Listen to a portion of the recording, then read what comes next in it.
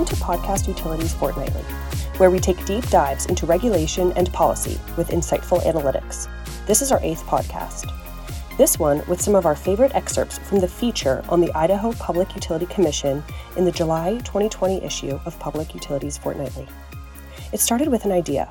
Idaho Public Utilities Commission President and NARUC First Vice President Paul Schillander, both a serious artist and a serious regulator, suggested painting the cover for the July 2020 issue of Public Utilities Fortnightly, celebrating the utility workforce with cooperation by his local utility, Idaho Power. He sketched a lineman, socially distanced, of course. Once he started layering on the oil paint colors, the idea emerged to include in the same issue of Puff a day at the PUC feature article on Idaho's commission, and so that's what we did.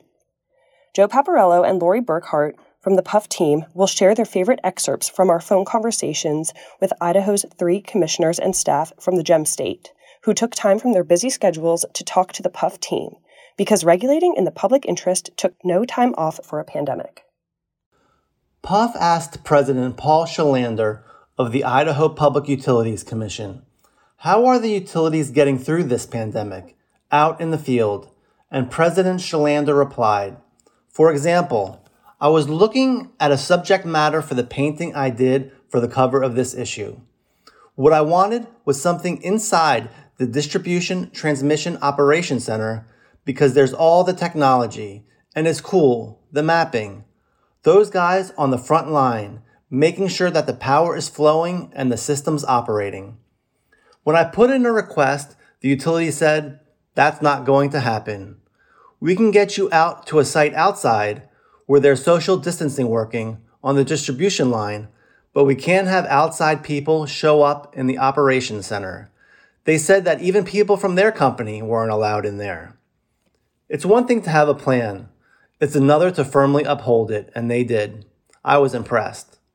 Shortly after we got the stay-at-home order, we were all worrying about the virus spreading through the workforce. We wondered if a utility was going to have problems with how things operate because of a manpower consideration. Within the first week, we had a significant earthquake. We were like, what's next? The utilities responded as if it was routine. That reassured me. This gave us another opportunity to feel positively about the utilities that we interface with in a regulatory scenario. I'm not going to sit back and try to pretend it's a love fest day in and day out, but to have a mutual respect for the utilities and the utilities for us to make sure that we were all in this to accomplish the same thing, keeping the lights on, is comforting. Puff asked Commissioner Eric Anderson of the Idaho Public Utilities Commission, what would you say to new commissioners who are just starting out? And Commissioner Anderson replied, first, I'd remind new commissioners that our longevity is about 3.5 to 4 years.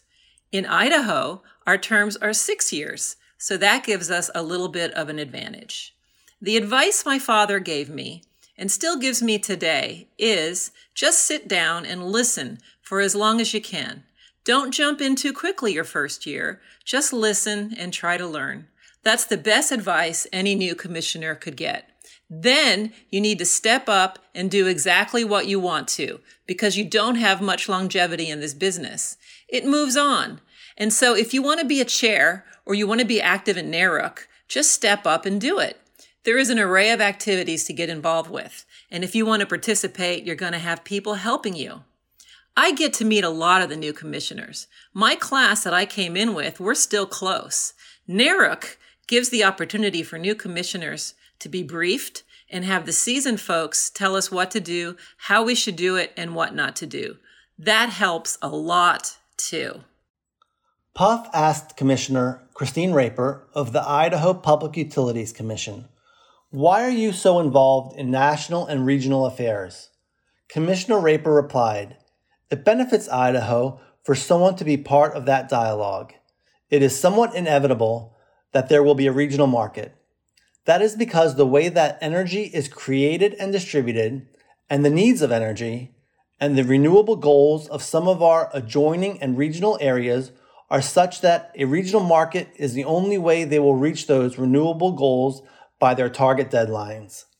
That leans everyone toward a regional market besides the efficiencies that are involved in such a market. I want Idaho to have someone at the table. We have a body of state regulators, and that is every state that has a regulated entity within the energy imbalance market has a member on the body of state regulators. The Mountain West states sometimes differ from the coastal states' positions. It's important that the Mountain West states continue to have a voice. We don't always have the numbers for population, nor do we have the load that some of the more dense populations have.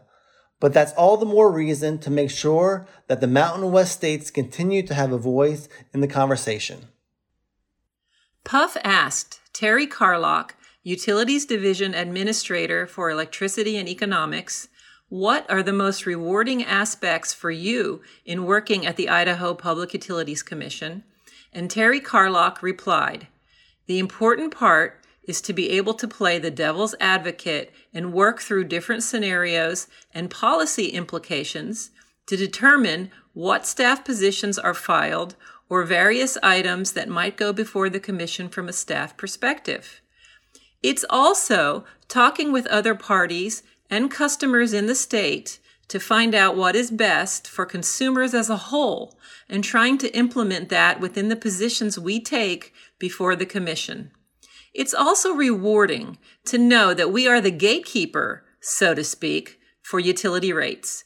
We take that seriously to make sure rate recommendations are fair, just, and reasonable. Whether it comes from our auditors, analysts, or engineers that are looking at the policies or new programs that are being proposed by the utility, we just want to make sure it can be a good program or a good decision for all involved. This podcast is a service of Lines Up Inc., publisher of Public Utilities Fortnightly.